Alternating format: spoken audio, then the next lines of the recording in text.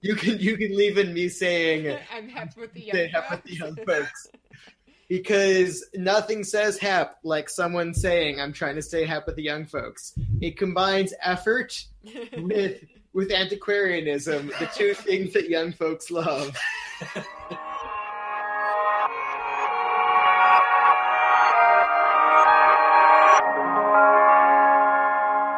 Hi, everyone. Welcome to the Black Box Poetry Podcast. This is an endeavor that we started about 10 years ago, thanks to the generosity of Haverford College. I'm Sean Hughes. I was born in Winston-Salem, North Carolina. I study Victorian literature at Rutgers University. I'm Isaac Wheeler. I'm a poet and translator from New Hampshire, best known for my translation of great living Ukrainian writer Serhiy Zhadan's novel Virtue of Grad, available at fine bookstores everywhere. And I'm Anastasia. I currently live in Washington, D.C., where I'm working on my dissertation in post-confessional poetry. All right, which poem are we doing first? So I thought a good poem to start with would be Frank Bidart's poem about 9/11. Which is a pretty extreme, inciting incident for occasional poetry, but provides a very illustrative example of how it can work, I think. May breath for a dead moment cease, as jerking your head upward you hear, as if in slow motion, floor collapse evenly upon floor, as 110 floors descend upon you. May what you have made descend upon you. May the listening ears of your victims, their eyes, their breath enter you and eat like acid, the bubble of rectitude that allowed you breath. May their breath now, in eternity, be your breath. Now, as you wished, you cannot for us not be. May this be your single prophet. Of your rectitude at last disenthralled, you seek the dead. Each time you enter them, they spit you out. The dead find you are not food. Out of the great secret of morals, the imagination to enter the skin of another, what I have made is a curse. So the set of concepts that I'd like to pitch as a viable way of talking about this poem is the idea that in an occasional poem you have an empirical event and you have the event of the poem. And what Bidart is doing here, I believe, is trying to map those two onto each other as closely as possible. Opening of the poem begins by describing the empirical event that is the inciting incident for the poem. We have the 110 floors collapsing as the initial thrust or gesture of the poem. So when you say the event of the poem, just back up a second. When you say the event of the poem, I just want to make sure I'm on the same page. That you mean the occasion of actually writing a poem, like the fact that somebody sat down and like started putting words on a page. You're talking about the event of the poem. Are you just talking about inspiration for the poem? Now I'm really not sure. Do you mean like that moment when the muse like steps into your brain and you're like, oh, I have a thing to write about? Or are you talking about the event of the poem being the overflow of powerful emotions recollected in tranquility, like once you get to the tranquility part? I'm really glad you brought that up because it's neither of those was what I meant to get at. What I'm trying to get at by the event of the poem is sort of the linguistic and metaphorical change that happens in the reader's consciousness when the reader experiences the poem. Oh, so the moment of reception. So the people commonly talk about the progression of images or metaphors in a poem as a poetic argument. Mm-hmm. So the main event of the poem would be the moment when the reader is convinced of the debatable thesis that the poetic argument set out to prove. Okay. Oh. All right, here's my different way of thinking about it. There's a term for ceremonial rhetoric, which I think is epideixis, and what I like about that is the root word is deixis, and like deictic means to point at something. So deictic words are words like I or here or now, where the word the content of the word is totally dependent on the situation that it's used in. And one of the things that almost always happens with occasional poetry is that it leans really heavily on that quality of like pointing and saying this, look at this. And at one level that I think is sort of naturally what makes it occasional, that it's about something, and so it has to sort of gesture at the thing that it's about. I feel like what makes a lot of occasional poetry interesting, if it is interesting, is like the lag time there. So there's an event that's being pointed at, and it could be something that's sort of encapsulated in our memory, like 9/11, which is referred to as a specific day, but then the day also refers to a specific moment in the day. And then you can write a poem about it that's pointing at that and saying this, this, this. And the weird thing is that all the moments in this poem that are pointing at that event and saying, look at this, aren't capable of lining up with the moment as it actually happened. And that seems to be the tension between the kind of like event of the poem and the event that the poem is about. And the poem itself is very interested in that tension, because when the speaker in this poem is pronouncing this curse against the terrorists, he says, "May what you have made descend upon you." Made in the sense of the Greek root of poem and poet is to make. White poet, he says. And what Bidart is doing is sort of associating the empirical event that's the inciting incident for the poem and the event of the poem in the reader's consciousness.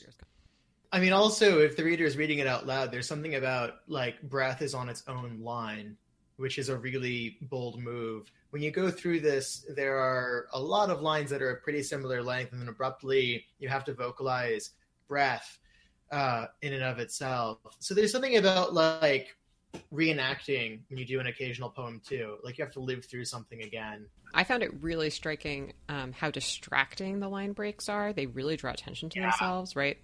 Those are jams, right? Like where we really step down. So I noticed both of you when you were reading that break at the end of the first line, "May breath for a dead moment cease jerking as your head upward," as you, like that was as jerking your head upward, like that jump, that leap down. You guys both really drew out how uncomfortable ending a line with "your" is. Especially that like jerking your, that felt really uncomfortable, and the syntax was really unclear for a second. I even heard you guys read it twice, and I still could not land that syntax reading it myself. So I think that was interesting. But I also wanted to go back one second because, Sean, you said something interesting about the way that occasion poems like occupy this weird space in time, because they're obviously written in response to an inciting event. It's weird if they happen too long after the event has passed. It's also weird to read an occasion poem like years after an event has passed if the event doesn't like have any cultural weight anymore. Like this is a 9/11 poem that's also like within our cultural memory.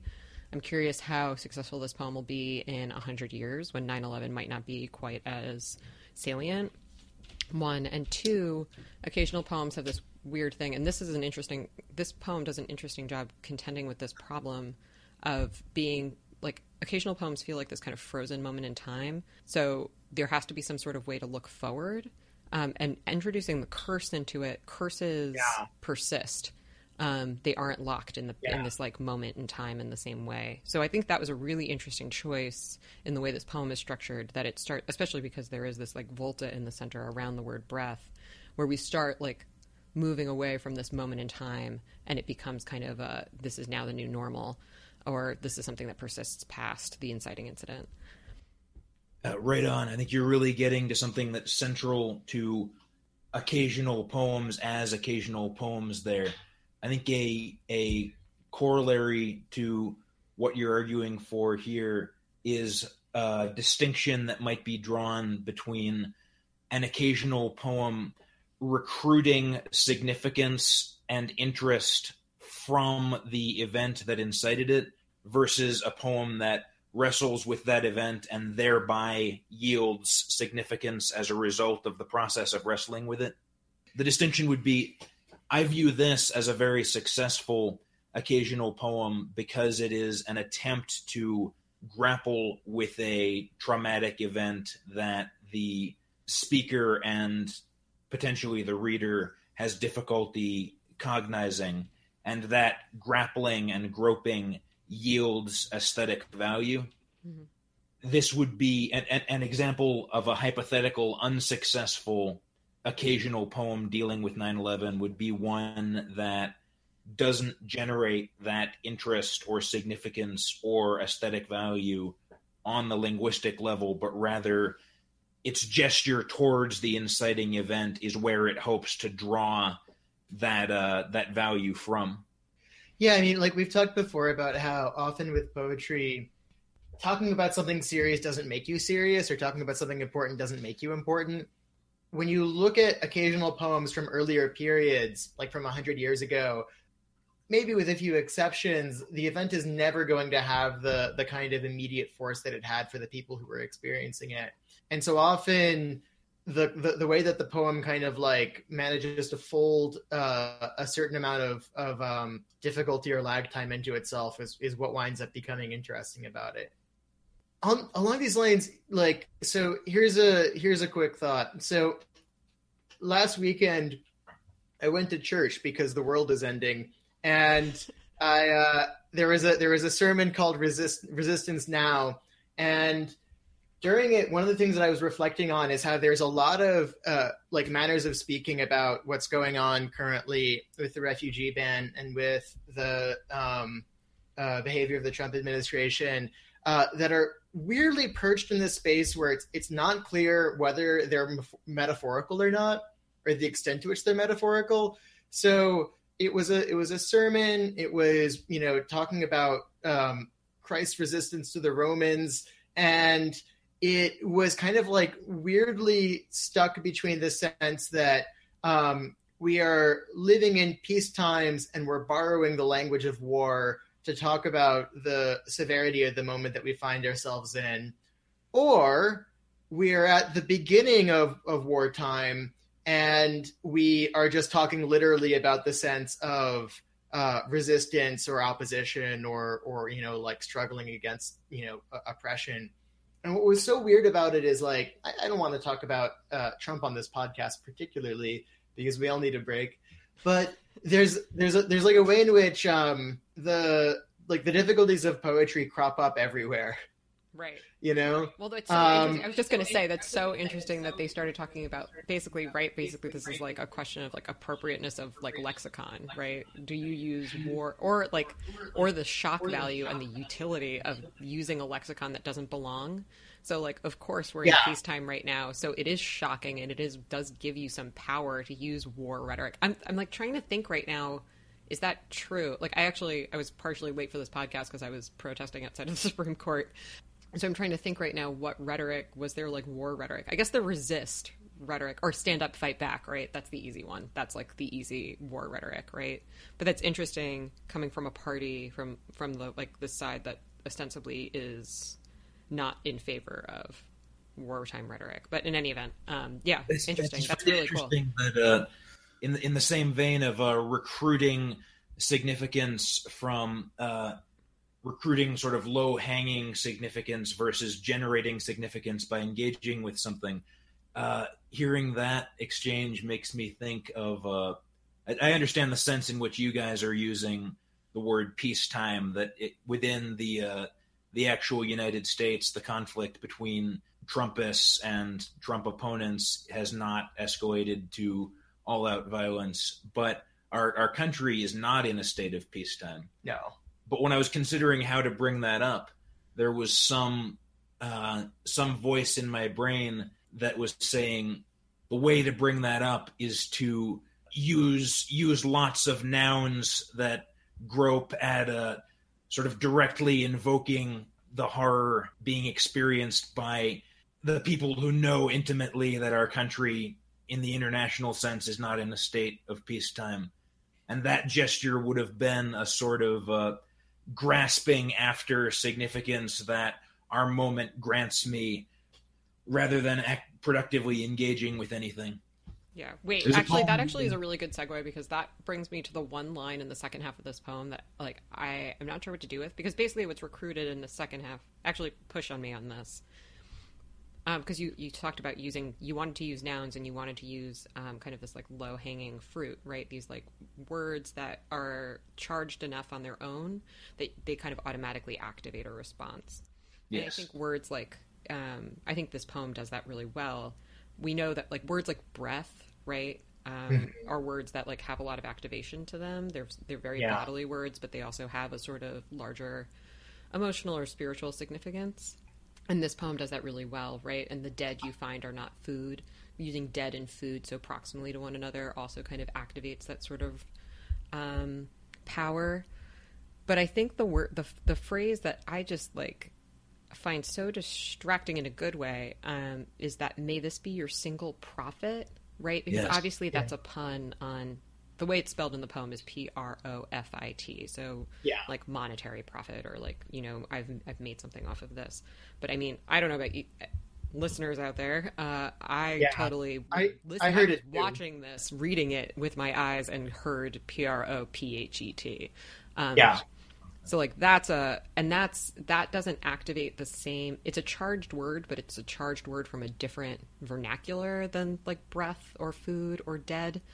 So I was curious how you guys kind of saw that activating in this kind of web. That's such an interesting connection, because at one level, like, breath to profit works really well if it's direct, because there's a whole way of thinking about prophets being, like, the word inspired means like to have breath. It's related to, like, respiration, but at another level, once you've intervened with all these other bodily functions, it kind of muddies the waters. So, like, there's a classic idea of the prophet as someone who, you know, the Lord has put a burning coal in their mouth, so they must open it. You know, that they're compelled to sort of, like, speak out. But no one thinks about their prophets needing to have, like, a heavy breakfast or go to the bathroom, or, like, any of the other bodily functions that we associate with being alive.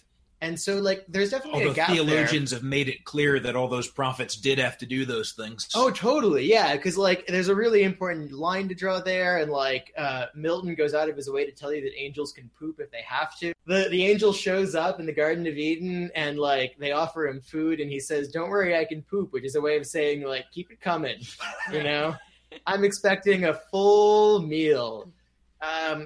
So, like, I think that one of the things that's happening there is that's being roped in. There's also a way in which, like, it's a really cerebral moment, because single prophet, part of what it's suggesting is that whatever belief system might be recruited to justify, you know, turning a jet into a missile, this kind of, like, gratuity is actually what it's all about. Like, there's no religion with a single prophet, you know? Judaism, Christianity, and Islam all have multiple prophets. I can't think of a single one that only has one prophet. And so there's something kind of, you know, like weirdly small and narrow about having one prophet. And then when the single prophet is that you're never going to be forgotten, it seems even more, you know, vain and terrible. But like, you're totally right. It's a really, you can't run that algorithm in your head while you're reading it. You have to kind of stop or look back on it. So there's a word that was used earlier in the conversation, reenacting, that I think is central to the event of this poem, or the gesture or argument of this poem, and the stumbling and the groping and the distraction of this poem could be read as a reenactment of trauma. I mean, psychologically, trauma is an experience that one can't quite experience, an experience that you can't process, as we would say colloquially. You can't have done with it. Right. Know? But another point I want to raise is you brought up the breath root of inspiration. That's the same root as the spirit that is being invoked to enter the characters in this poem. And I think that is very closely involved in the bubble of rectitude. Yeah. The bubble of rectitude that allowed you breath. So breath, the breath that gives us the spear sound in inspiration, the word spiritus meant both breath and soul in Latin. And to a certain extent, to the people who used that language, these concepts were still alloyed in a way that they aren't to us using the word spirit in English. So the spirit that is doing this action of entering and the breath are sort of mapped onto one another. So in the context of the bubble of rectitude, because the bubble of rectitude is a... Can we just pause a second? Bubble of rectitude? That is a crazy fucking phrase. Oh, yeah. Bubble of rectitude. Okay. We're going to have to come back to that. We're going to interrupt you. Keep going. That's going to be a whole thing. So let's start approaching it now. The bubble of rectitude is a completely solitary, self-contained, narcissistic moral universe. How better to shatter such a universe than another breath or spirit entering it and rendering solitude impossible? Yeah. So one of the reasons that this is such a difficult line and such an intriguing line, I think, goes back to our initial question about the inciting incident in reality that leads to an occasional poem, the empirical event versus the cognitive event of the poem, because this bubble is introduced through the image of acid.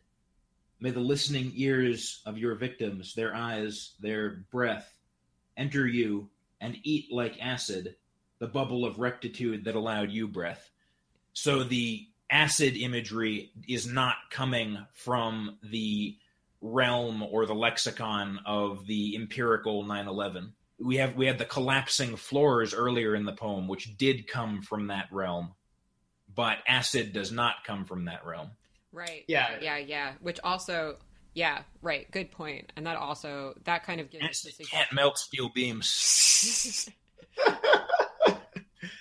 It's also like so in surplus because you don't need acid to like burst a bubble.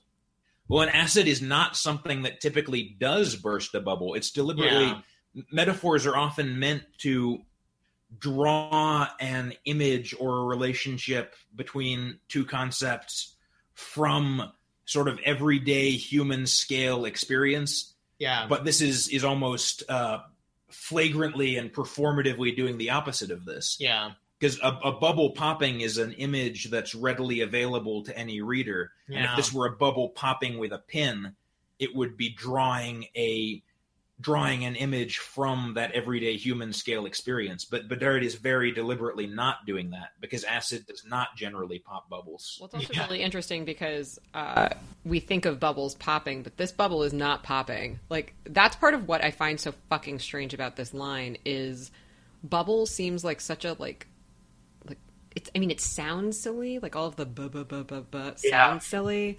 It also just feels like a silly word. It feels like it belongs to, I guess like bubbling cauldrons or something like that. But I don't know. It feels so weird. And for that to be so in any event, what I was going to say was it's interesting that it activates a new brain space because, right, the way that a bubble disappears is by popping or dissolving. So for a bubble to be eaten like that is really cool and makes, I don't know, that's cool. I like what that does to my brain. That makes my brain think about things differently. I also think the fact that it does have that infantile sound is good to bring up. I don't want to talk too much about narcissism, but as we've been discussing, a narcissist is the president of the United States. Yeah. So one can hardly talk about it too much these days. There's something innately infantile about any sort of narcissistic consciousness or construct because an infant is someone who doesn't understand the boundaries of their self and the boundaries of empirical reality where these inciting incidents happen. So the the infantile babble sound of bubble occurring on a line dealing with a self-contained narcissistic reality. There's something felicitous about that. But what's really nice, and what we haven't really talked about yet, is that this is called the empathy curse. I don't know about you guys, but in the couple of weeks after the election, and a couple of days, because it has barely been a week since the inauguration, I've heard a lot of people speak about the call for empathy right now is now the time to perform empathy, and empathy right now is having like this hot moment, right? Or it has the last couple of years. Where empathy is this thing that we should all be striving for, and the curse here is to have to occupy these people who have these people occupy you, or you be able to occupy their skin, and have to deal with their judgments of your heinous actions. But one of the interesting things about empathy is, I think this poem is doing a good job pointing it out, and I think you were starting to get there, Isaac, is that empathy also has this really narcissistic quality to it, right? If it's performed in certain ways, because you are forcing yourself into somebody else's skin, right? So on the best level is you are like trying to live somebody else's experience, but in another way, it's like very invasive and actually like pretty awful to force yourself, your being, your identity into somebody else's identity. Yeah. So it's actually, I don't know, this poem does a really nice job of starting to activate kind of the really, the kind of stickiness and difficulties of empathy, and kind of some of the like moral failings of empathy. There was there's an essayist named William Hazlitt who described going to see the painting collection of this rich guy who had these amazing, landscapes and portraits. And Hazlitt himself used to be a painter, and he was so excited to look at these paintings. And then after 20 minutes or so, he suddenly thought, I would rather be myself and have my taste than have your portraits. Like, I'd rather have my taste than your paintings. And like that's always kind of the latent potential in empathy. It can very easily become this really condescending, or like belittling or sort of smug project. The other thing that's so weird about this is like the people who committed 9/11 can't have empathy because they're dead. And so partially it's that kind of classic idea that I need an afterlife in order to punish you as much as I want to. Mm-hmm. But it's also the sense that really the curse is not on them, even though the poem is pretending it is. The curse is on us. We have to think about this because we're alive. People who died don't have to have empathy for anybody because they're dead. And this is like the really morbid thing about thinking through horrible historical events is that, Isaac was talking about trauma earlier. Trauma is like empathy for your past self. You're stuck with it forever. So I think what that sends us to is to keep allowing these last two lines to preoccupy us, because these last two lines are where the poem is problematizing empathy, even though it's empathy that it means to curse these perpetrators with. Mm-hmm. The imagination to enter the skin of another, I think, really foregrounds the point you were making a moment ago about there being something potentially narcissistic about the act of empathizing. Yeah. Because the imagination to enter the skin of another recalls the sort of constructed or imaginary nature of the bubble moral universe in which the perpetrators have to put themselves to do such a thing. Right. And imagination also creates a sense of individual agency, right? And imagination doesn't exist out in the world. The imagination is a construct within one mind. So if empathy is an imaginative act, it's only one person's brain who's performing it. In a really interesting way, it doesn't take into account the brain or the skin, in this case, of the other. It's only taking into account the person who is verbing, right? Right on. That sends us back as well to the eccentric use of the verb make here, make in the poetic sense, because the act of making involved in aesthetic imagination is being tied to the empirical inciting crime of the poem. May what you have made descend upon you. The empirical event is being figured as an act of poetic or aesthetic imagination in some way, isn't it? Yeah. Actually, that's a lot more delicious now that I'm like seeing what's giving you so much pleasure there. Yeah, may what you have made, and it's talking about like an event. The same way that like in those like really syrupy Hallmark movies, right? Like this old couple like kind of look lovingly at each other and like look out at the room of like their children and grandchildren all sitting there. Yeah. Like, look at what we made here, right? And really what Yeah. they're talking about is like over time all of these people came to occupy this room. Like in one way it's like, yeah, we made a bunch of kids, but like really in the Hallmark movie they're talking about this time that has passed. This is kind of an interesting version of that, in that like this is time has made this event has been made and wrought. Yeah, that's cool.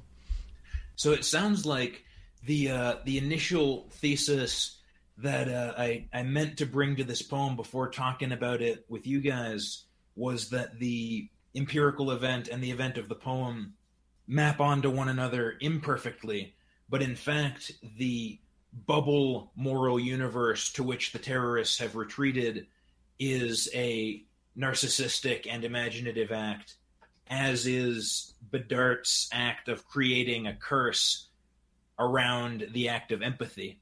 Mm-hmm. Out of the great secret of morals, what I have made is a curse. Mm-hmm. So that reenactment of a retreat into narcissism in order to commit a crime when the terrorists do it, and in order to create this curse when the speaker does it, do mirror one another and do successfully map onto one another. Yeah, like the vulgar way of saying it would be that it's like the trope in action movies when the hero is gonna like go underground. He's got to become a little bit like the enemy in order to defeat them. And here there's something about creating a curse that requires like a little bit of narcissism, because you're doing something, it's performative, it's also totally in your head.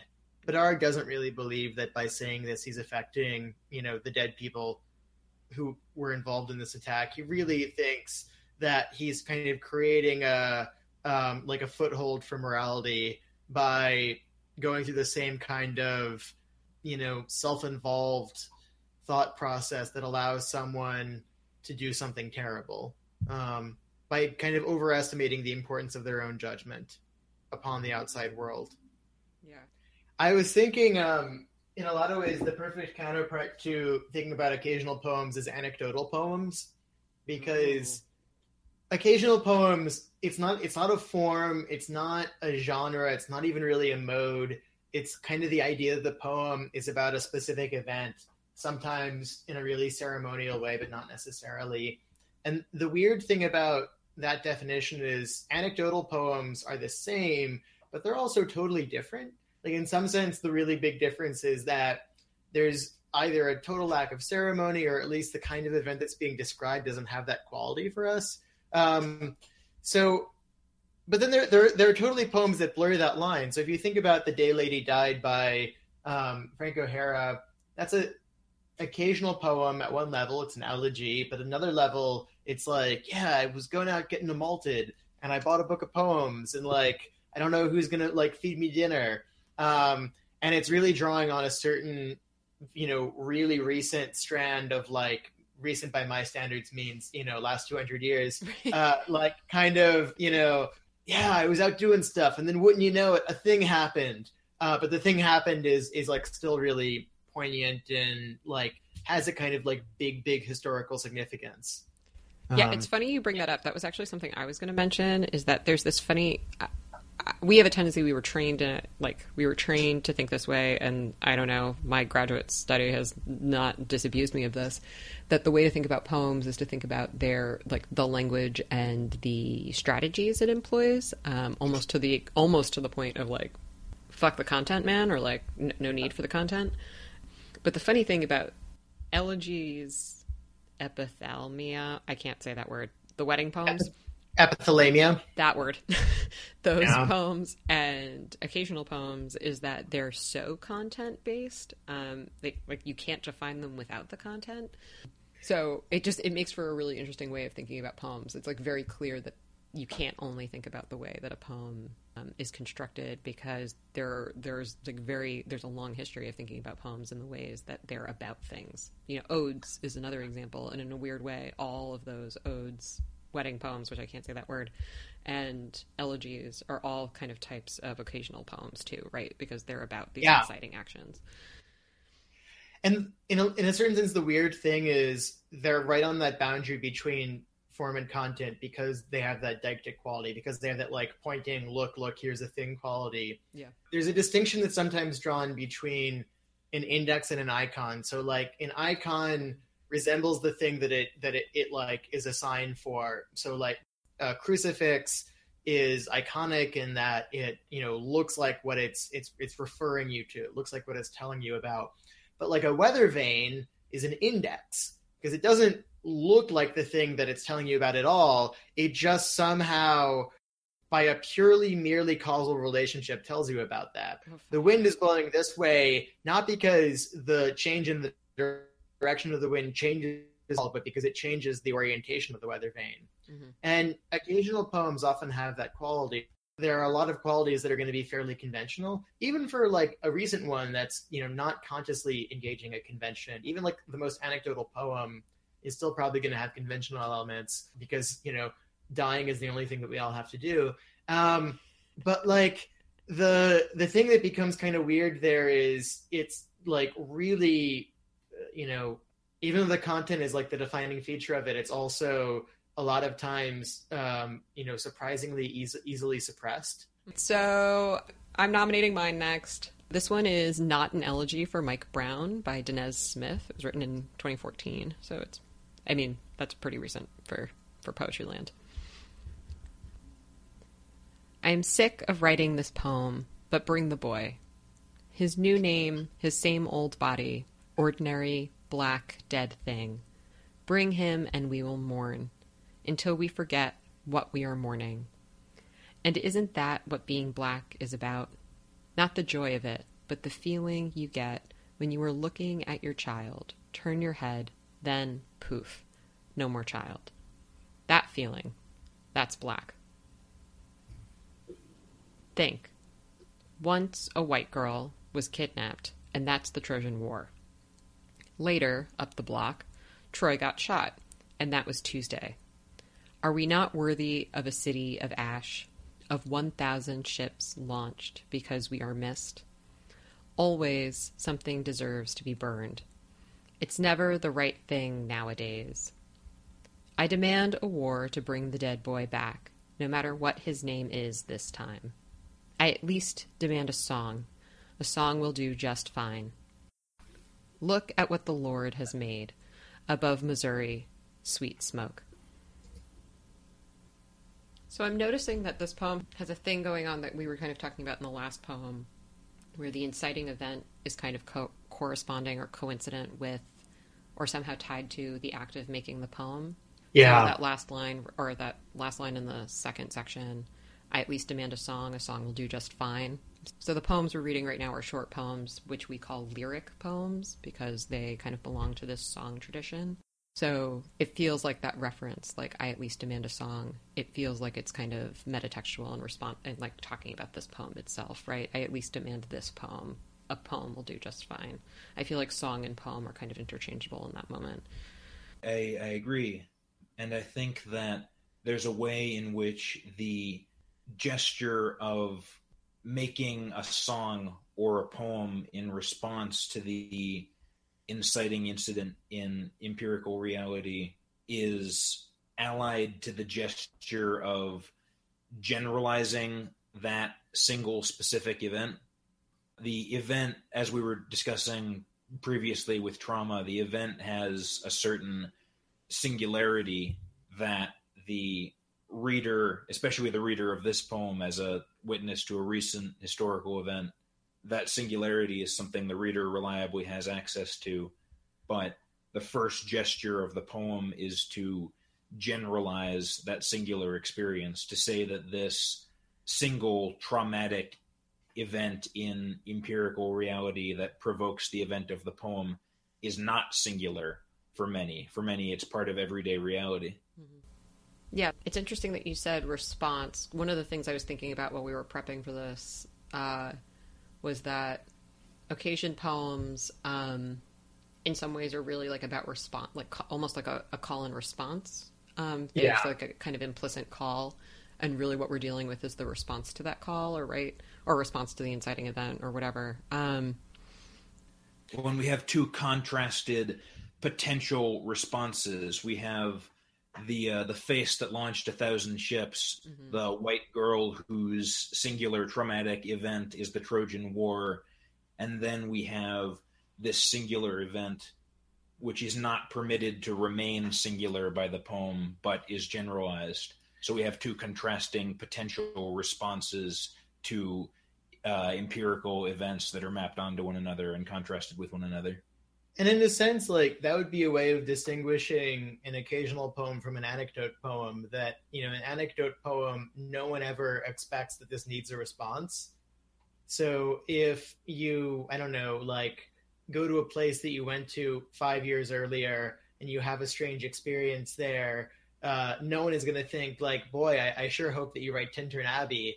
But when something like this happens, one of the things that's so confusing and frustrating about it is, at one level it seems like there's an obligation to respond to it, that not responding would be like capitulating to it. It would be accepting it as normal or not outrageous. And then another level, to respond is to like, in some ways, be stuck in the trap of redundancy, that you have to keep saying the same thing over and over again.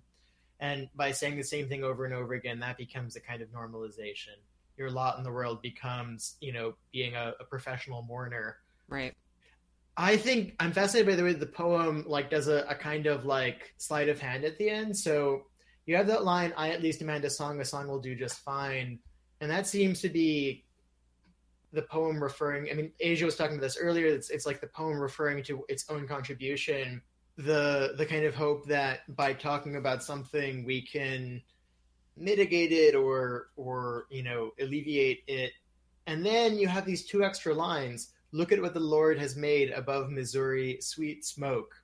And I feel like at one level that's like referring to the rioting in Ferguson or in the surrounding area. And earlier in the poem, he says, "Always something deserves to be burned. It's never the right thing nowadays. I demand a war to bring the dead boy back, no matter what his name is this time."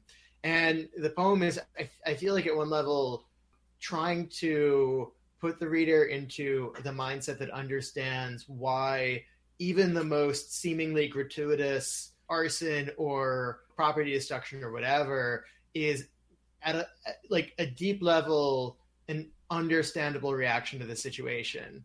That it's not even that, you know, you assume this is going to set things right or it's just or anything like that. It's just a way of trying to have the magnitude of the response suggest the seriousness of the thing that happened.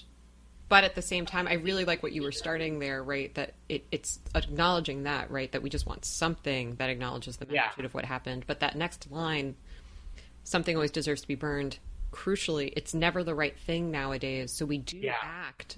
But in this case, I feel like he's also saying, like, of course, this is something that we're going to do. But but also kind of acknowledging that this might not be the quote right course of action. This might not be the quote right thing. My favorite thing about really digging into a poem is the way that it makes my brain go to two places at once, or multiple places at once. But this is a really excellent example of a poem trying to make your brain accept both of those things as being profoundly true or profoundly accurate or profoundly real. That this rioting response is of course this is what we're going to do, but it's also not the right thing, and you're supposed to be in both spaces at once, right? And this poem does a really beautiful job of you landed right on it, Sean. The way that the last couplet kicks you back to that couplet in the middle section, that kind of dialogue between those two sets of lines, is really, really spectacular. And the way it like forces your brain to occupy both of those and be okay with being, I mean, I guess in that negative capability, right? Hashtag Keats. Hashtag Keats.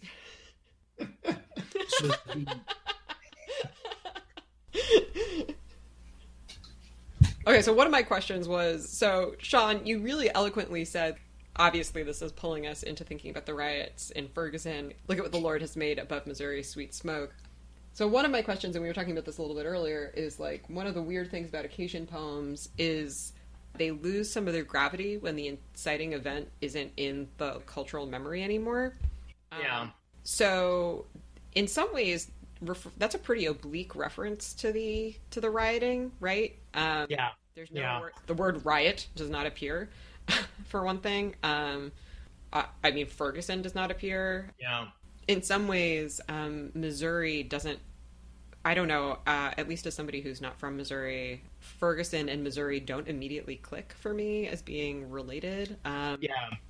Which is terrible and profound, like just not true. Obviously they're related, but like I can imagine, and being somebody who was like cognizant and alive while this was happening, I can imagine in 20 years somebody who's already reading this might struggle, maybe not really struggle, might struggle to get that richness that we just kind of parsed for a second there. So what is the longevity of a poem like this? Even though it does reference, like, I mean, it references like one of the tales as old as time, right? The Trojan War. Not that we are not forgetting Helen and Troy in Paris. Paris is the person who kidnaps Helen, the white girl, by the way.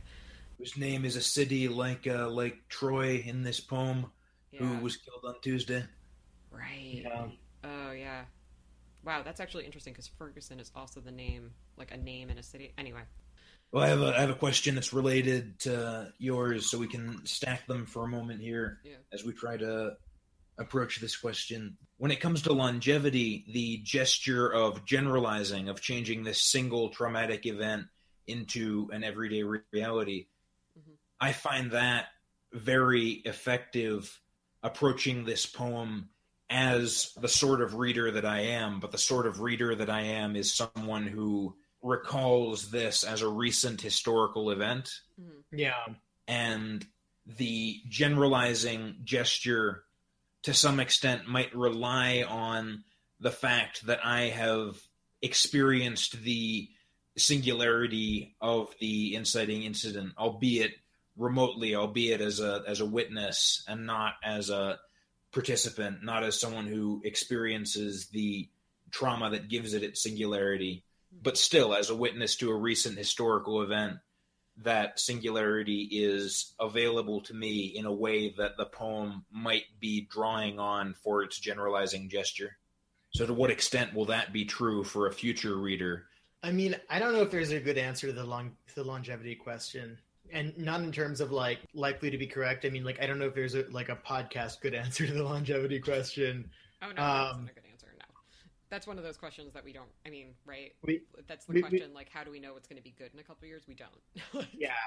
I think one of the things that's weird about this poem right now is that there was a whole discourse that I think was predicated on the possibility of some kind of meaningful response happening in the foreseeable future. And that made it seem really beneficial to make a series of individual names a matter of national significance. Morally, we should keep doing that, but it doesn't feel as likely to result in a response as it probably did 2 years ago.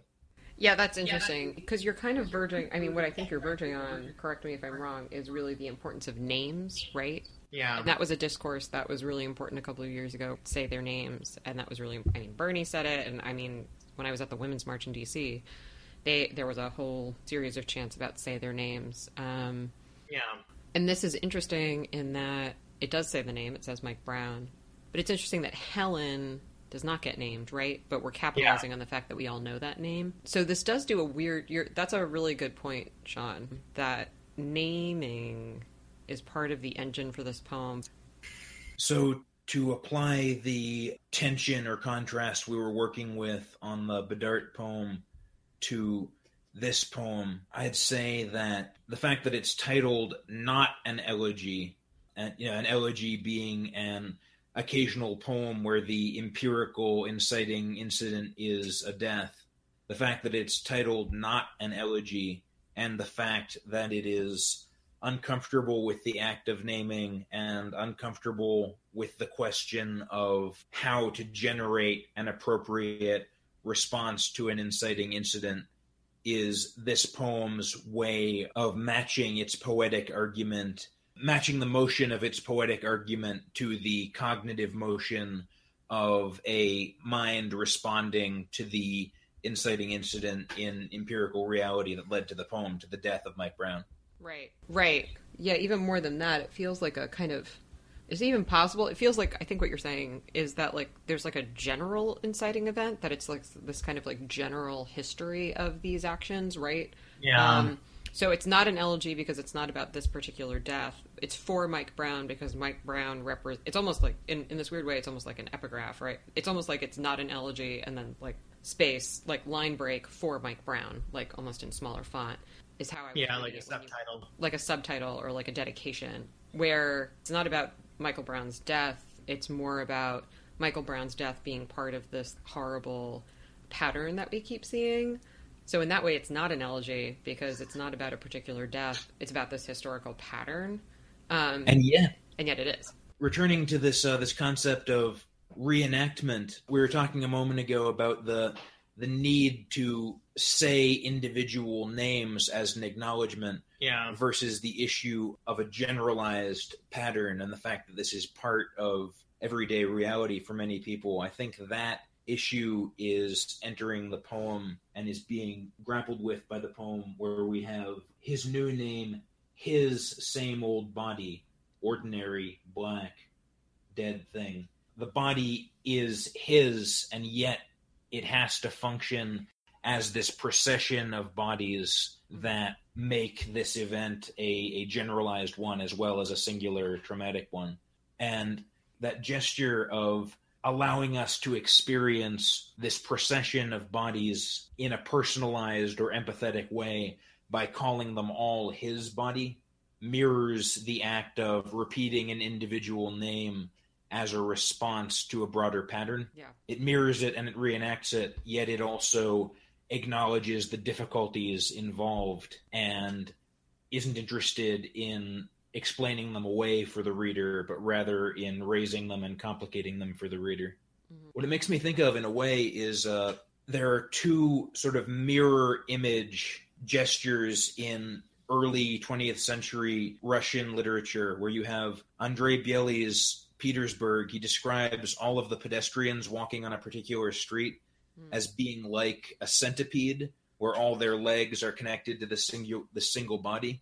Oh, cool. Gross. And then you have Mayakovsky in one of his poems where he's shouting at his audience. He says, 100-headed insect will rustle its little legs. Ugh. So what Biely is doing is removing the face from all these individuals, just sticking their legs into the body of this centipede, whereas what Mayakovsky is doing is multiplying the head or the face, the seat of subjectivity, the seat of the individual which one has to encounter. And by making this procession of bodies caused by the historical pattern into his body, into the body of this singular individual whose name one can say, this poem is occupying a middle ground between the Mayakovsky position and the Biely position. It can't be pegged to either of those two poles, and from there it draws the sort of static charge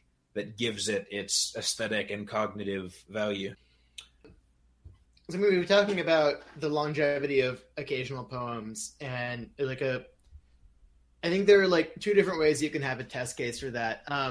Asia hasn't heard this, and so I'm gonna give her like a delightful surprise. Oh boy! This is a poem by a great late 19th century Scottish poet named Knight of the White Elephant of Burma, William McGonagall. What the flip are you talking about? So it's called The Tay Bridge Disaster. Okay. Beautiful railway bridge of silvery Tay. Alas, I am very sorry to say that 90 lives have been taken away on the last Sabbath day of 1879, which will be remembered for a very long time. 'Twas about 7 o'clock at night, and the wind blew with all its might, and the rain came pouring down, and the dark clouds seemed to frown, and the demon of the air seemed to say, I'll blow down the bridge of Tay. When the train left Edinburgh, the passengers' hearts were light and felt no sorrow. But Boreas blew a terrific gale, which made their hearts for to quail. And many of the passengers with fear did say, I hope God will send us safe across the bridge of Tay. Can you imagine if when you're on like Amtrak, you knew the name of every bridge you were going across, and you're like, "Ooh, boy, howdy! I hope that this one doesn't break down." But when the train came near to Warmouth Bay, Boreas did loud and angry bray, and shook the central girders of the Bridge of Tay on the last Sabbath day of 1879, which will be remembered for a very long time. I'm going to jump to the last stanza. It must have been an awful sight to witness in the dusky moonlight, while the storm fiend did laugh and angry did bray, along the railway bridge of the Silvery Tay. O ill-fated bridge of the Silvery Tay, I must now conclude my lay by telling the world fearlessly, without the least dismay, that your central girders would not have given way, at least many sensible men do say, had they been supported on each side with buttresses. At least many sensible men confesses. For the stronger we our houses do build, the less chance we have of being killed. Oh my god. Bravo! Bravo! Wow, buttresses. There were a lot of syllables right there. Doesn't that sneak up on you? Because everything else you're kind of just like, you're like, all right, this is yeah, he's going to say... buttresses. He's going to say Tay at least 30 more times. The buttresses. Oh my god. Buttresses. No, not ready. Oof. Yeah. Nobody could ever be ready for Edinburgh and Surrey. Yeah. What the hell is Surrey? Sorrow. No. The word sorrow and the word Edinburgh rhyme with each other. If you say sorrow... That hurts. That hurts so good. Awesome. Yeah. So that's an occasion poem. So McGonagall there, he became a poet when he was 52. Oh. Yeah. Was that a second career? Yes. His first career was Shakespearean actor. Wait. He should have known his fucking iambic pentameter then, man. He knows his beats and stresses. Why is buttresses in there? I suspect he was not a good Shakespearean actor. Apparently, there's a legend that during an early performance he refused to die. He just couldn't be bothered. That's like missing the whole point of Shakespeare. Someone's got to die, man. Yeah, I know. At least one somebody, usually many more. Usually many more. All right. Let's get serious. Spectacular. I don't know, man. That felt pretty serious to me. That might have to make it into the podcast because we need another point of coordination. Yeah. We might need the Bridge of Tay to make this hang together. Yeah. Plus, I think this should be called, like, the inaugural poems edition, episode 1, buttresses. Yeah. I like big buttresses. Quote McGonagall. He cannot lie, although he could rhyme any number of things with lie. All right. Boom. Easter 1916 by William Butler Yeats. I have met them at close of day, coming with vivid faces from counter or desk among gray 18th century houses. I have passed with a nod of the dead, of polite, meaningless words, or have lingered a while and said polite, meaningless words, and thought before I had done of a mocking tale or jibe to please a companion around the fire at the club, being certain that they and I but lived where motley is worn. All changed utterly. A terrible beauty is born. That woman's days were spent in ignorant goodwill, her nights in argument, until her voice grew shrill. What voice more sweet than hers? When, young and beautiful, she rode to harriers. This man had kept a school and rode our winged horse. This other, his helper and friend, was coming into his force. He might have won fame in the end, so sensitive his nature seemed, so daring and sweet his thought. This other man I had dreamed a drunken, vainglorious lout. He had done most bitter wrong to some who are near my heart, yet I number him in song. He too has resigned his part in the casual comedy. He too has been changed in his turn, transformed utterly. A terrible beauty is born. Hearts with one purpose alone, through summer and winter, seem enchanted to a stone, to trouble the living stream. The horse that comes from the road, the rider, the birds that range from cloud to tumbling cloud, minute by minute they change. A shadow of cloud on the stream changes minute by minute. A horse hoof slides on the brim, and a horse plashes within it. The long-legged moorhens dive, and hens to moorcocks call. Minute by minute they live, the stones in the midst of all. Too long a sacrifice can make a stone of the heart. Oh, when may it suffice? That is heaven's part. Our part, to murmur name upon name, as a mother names her child, when sleep at last has come on limbs that had run wild. What is it but nightfall? No, not night, but death. Was it needless death, after all? For the English may keep faith for all that is done and said.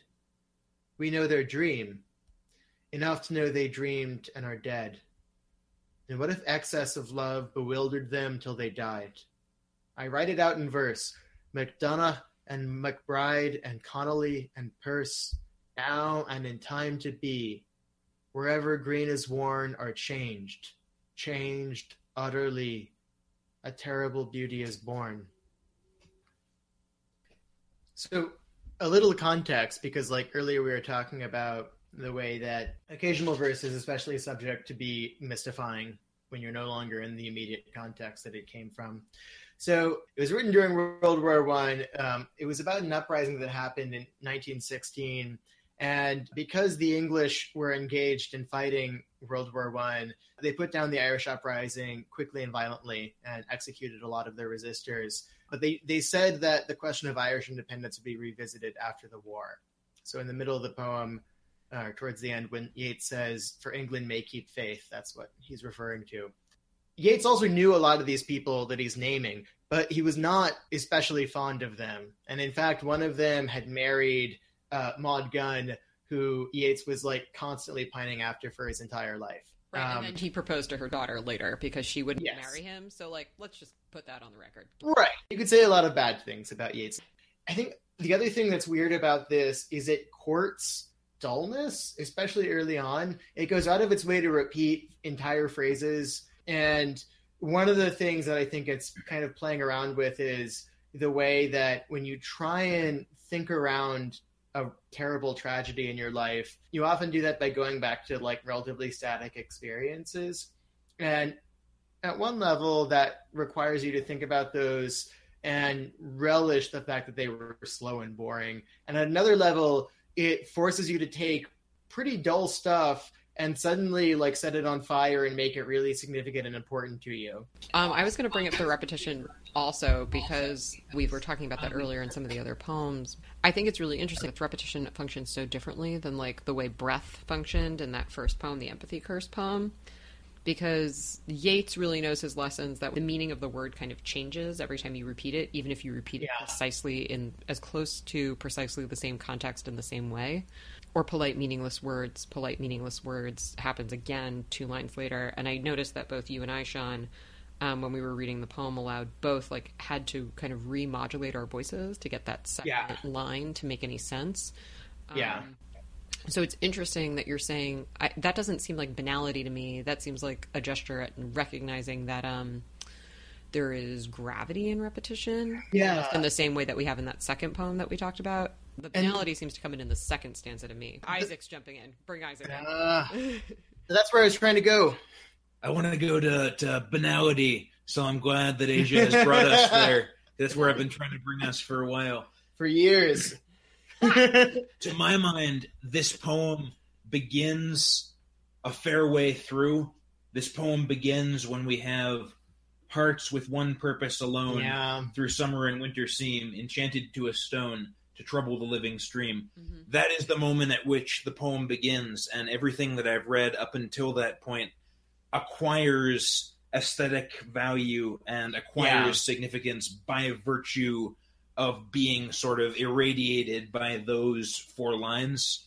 So in terms of this poem as an occasional poem, the idea that the historical event of 1916, that is its inciting incident, endows all of these individual people with significance is flawlessly reenacted by the way this cluster of 4 lines is able to irradiate the banality of the part of the poem that preceded it and endow it with significance in the same way that the inciting incident did for these commonplace, banal people that Yeats is describing.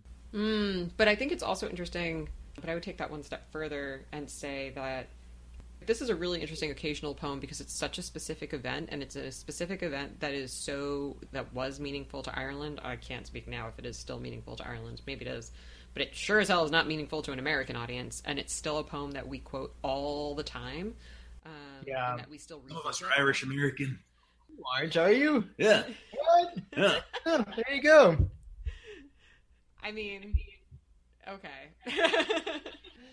What I was gonna say is that the event itself doesn't seem all that significant because we don't even look at the event really. Like the moment that you say points to the event is hearts with one purpose alone through summer and winter seem enchanted to a stone to trouble the living stream. I mean, that could be about Charon pulling the river Styx. That could be Narcissus. That could be like the Princess and the Frog.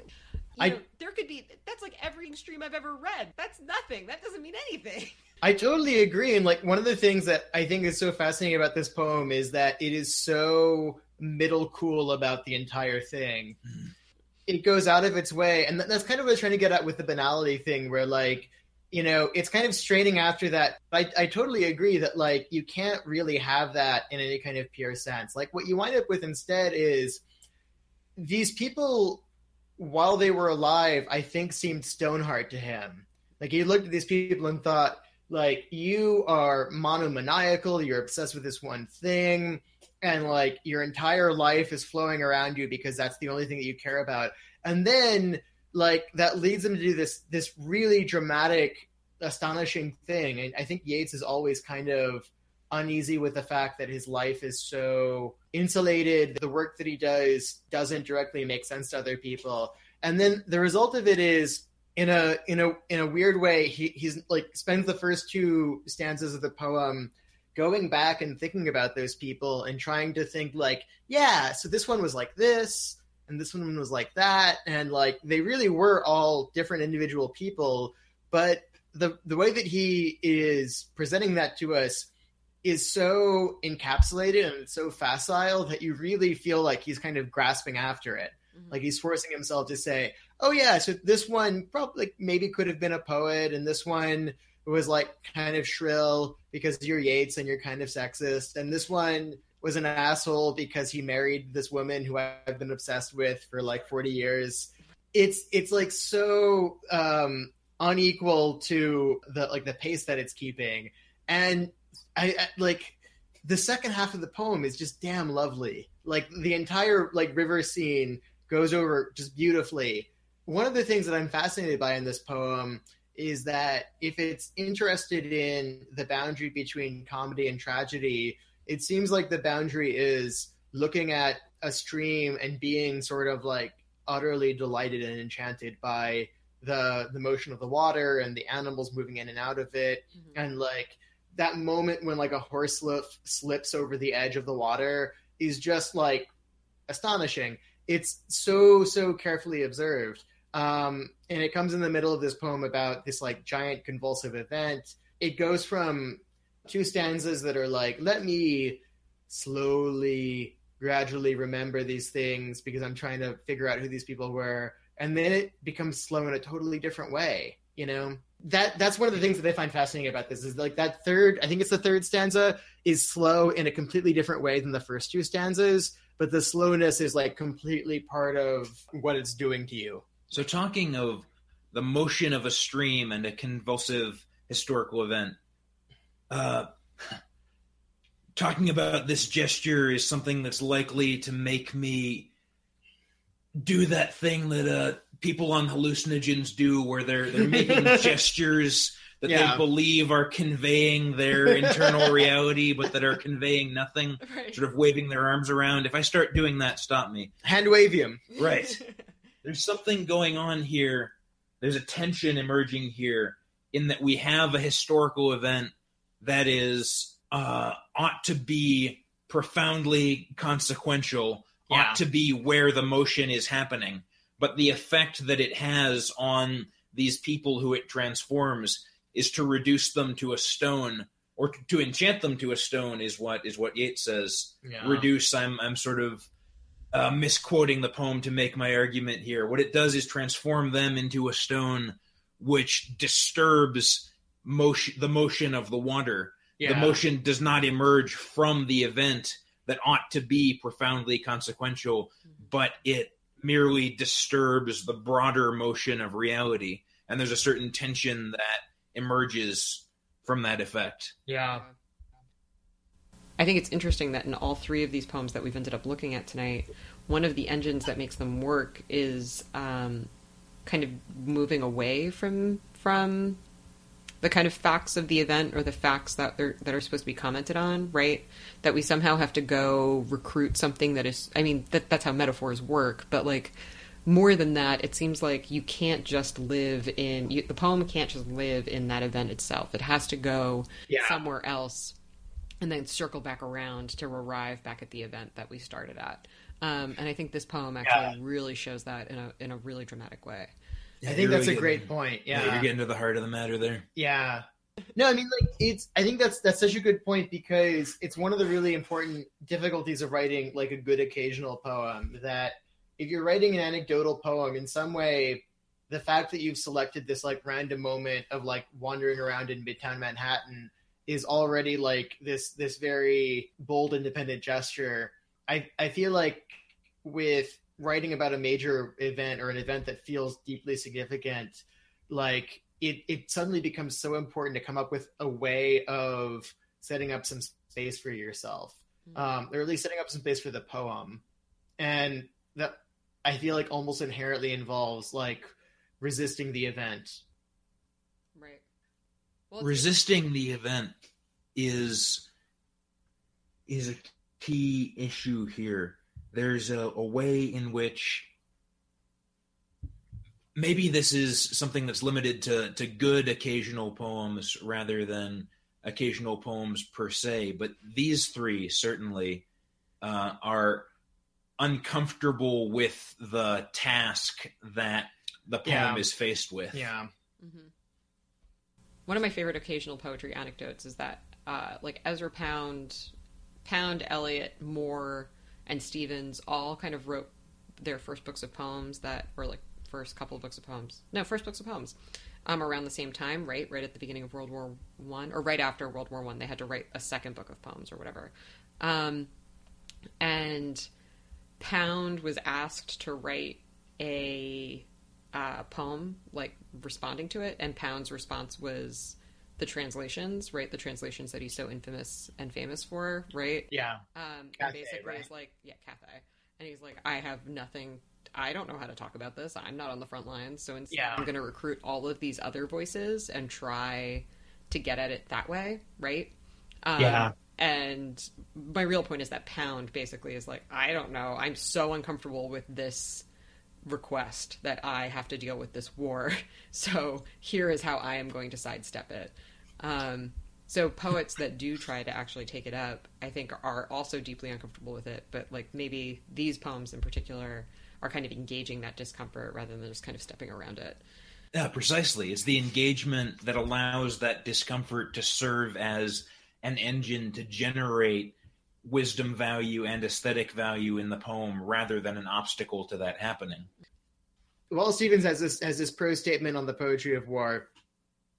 The immense poetry of war and the poetry of a work of the imagination are two different things. In the presence of the violent reality of war, consciousness takes the place of the imagination.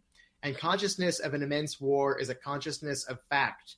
If that is true, it follows that the poetry of war as a consciousness of the victories and defeats of nations is a consciousness of fact, but of heroic fact, a fact on such a scale that the mere consciousness of it affects the scale of one's thinking and constitutes a participating in the heroic. It has been easy to say in recent times that everything tends to become real, or rather, that everything moves in the direction of reality, that is to say, in the direction of fact. Believe fact and come back to it, come back to what we wanted fact to be, not to what it was, not to what it has so often remained. The poetry of a work of the imagination constantly illustrates the fundamental and endless struggle with fact. It goes on everywhere, even in the periods that we call peace. But in war, the desire to move in the direction of fact as we want it to be, and to move quickly, is overwhelming. Nothing will ever appease this desire except the consciousness of fact, as everyone is at least satisfied to have it be. See, what's really interesting about that, that was way too long, but the thing that I got out of that was imagination versus consciousness, which is what we were talking about with that first poem, and is actually a very similar engine to what's happening here, right? Because that the trouble the living stream, number one, like enchanted to a stone to trouble the living stream, for me that just really activates a kind of like alternate reality, almost fantasy, that is existing next to kind of these more factual reportage type of stanzas. And it does seem to be that there's this tension between what we construct or what we escape to. In this poem, it's more like what we escape to or what's kind of happening adjacent to the events, the events that are kind of inciting this poem. But it's interesting that in the first poem, the imagination that was happening adjacent to the events was that kind of empathic act. So it does seem to be that you kind of have to, like, it, I don't know, Stevens feels onto something in that you have to, that there is this struggle between the facts and whatever your brain has kind of done to process it, right? Whether it's escapism or empathy or imagining. All of these are kind of the iterations, like the gymnastics our brains do when we have to kind of reckon with the events of our lives or the events that kind of might incite an occasion poem. I don't know. Yeah. That feels right. That feels productive. That notion of adjacency being consequential, of adjacency being potentially disruptive, is mirroring what happens in this poem with the stone. That the stone is disrupting the broader motion to which it's adjacent. Mm-hmm. Mm-hmm. Yeah, you're totally right.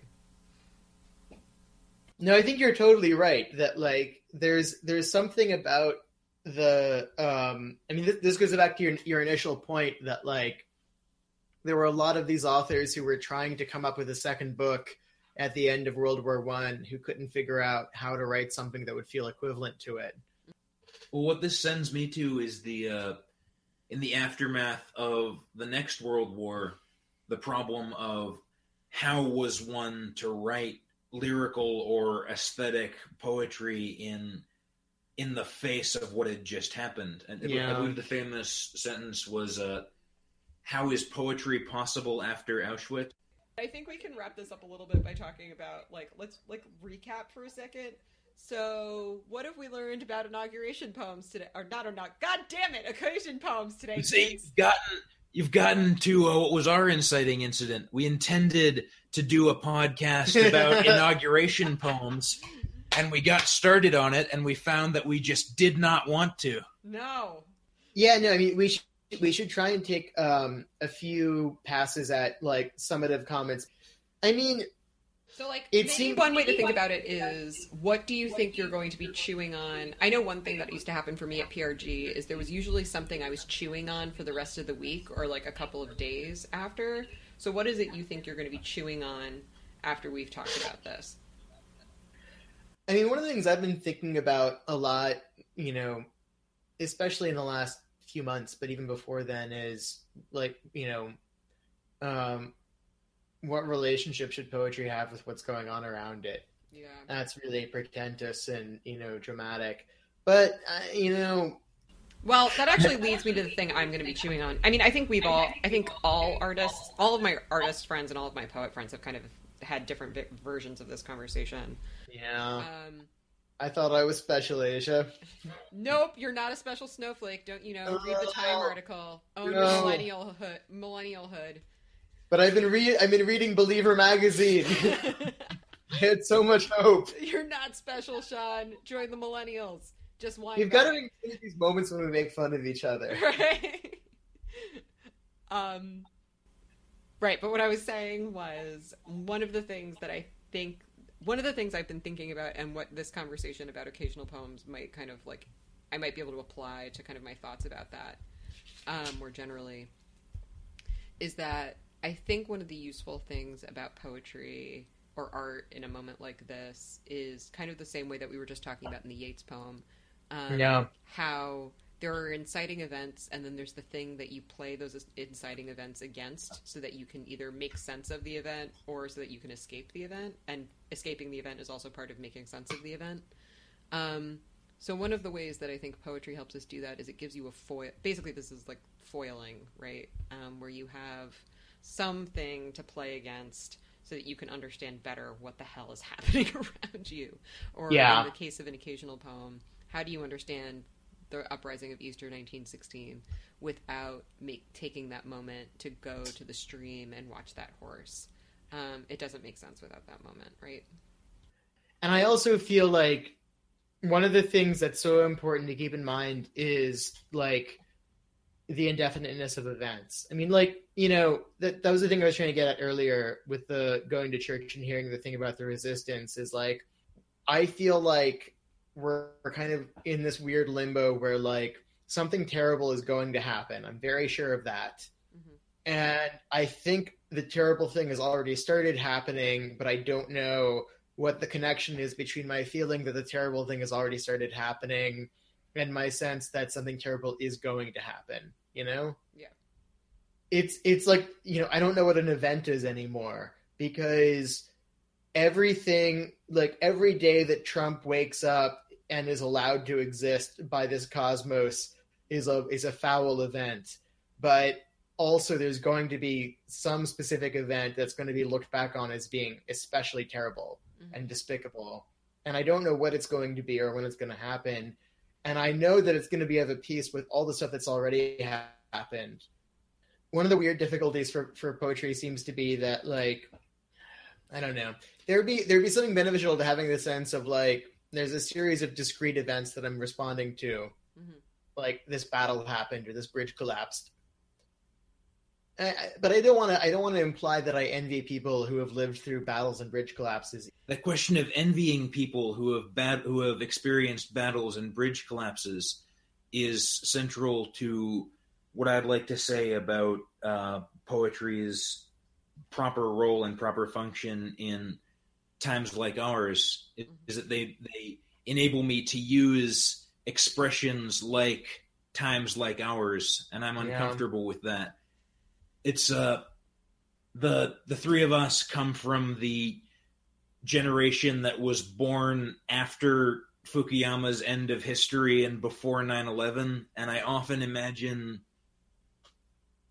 suspect that our generation's reaction to Trump and Trumpism is tinged by a sense that it's a relief from the end of history, that it's a moment that allows us to think of our own actions and our own thoughts as consequential because of the sort of times we live in.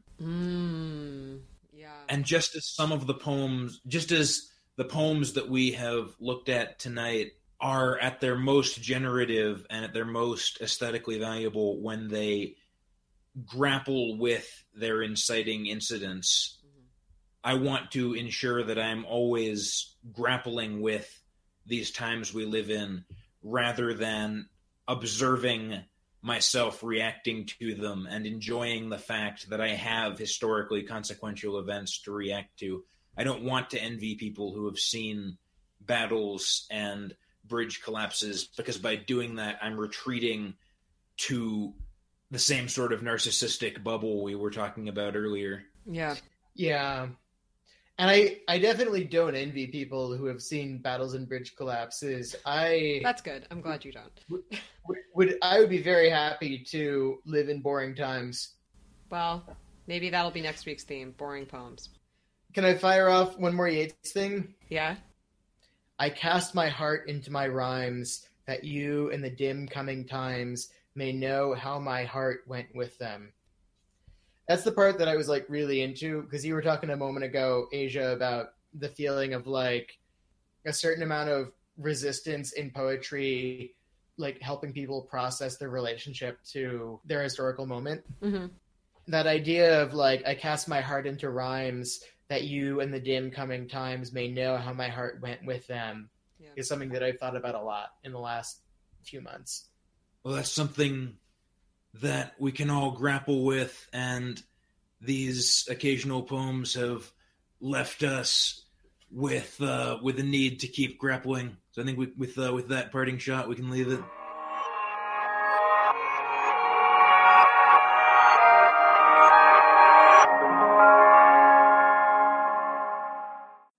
If you don't mind, I'd like to close with a shout-out. So we've been talking about poets grappling with historical events tonight. If you'd like to see a very fine example of a nonfiction author grappling with a historical event from our own time, I'd like to recommend my friend Sophie Pinkham's book, Black Square: Adventures in Post-Soviet Ukraine, which you can find on Amazon right now. Her writing on the Maidan protests, among other things, is very relevant to many of the issues we've been talking about. Thanks very much.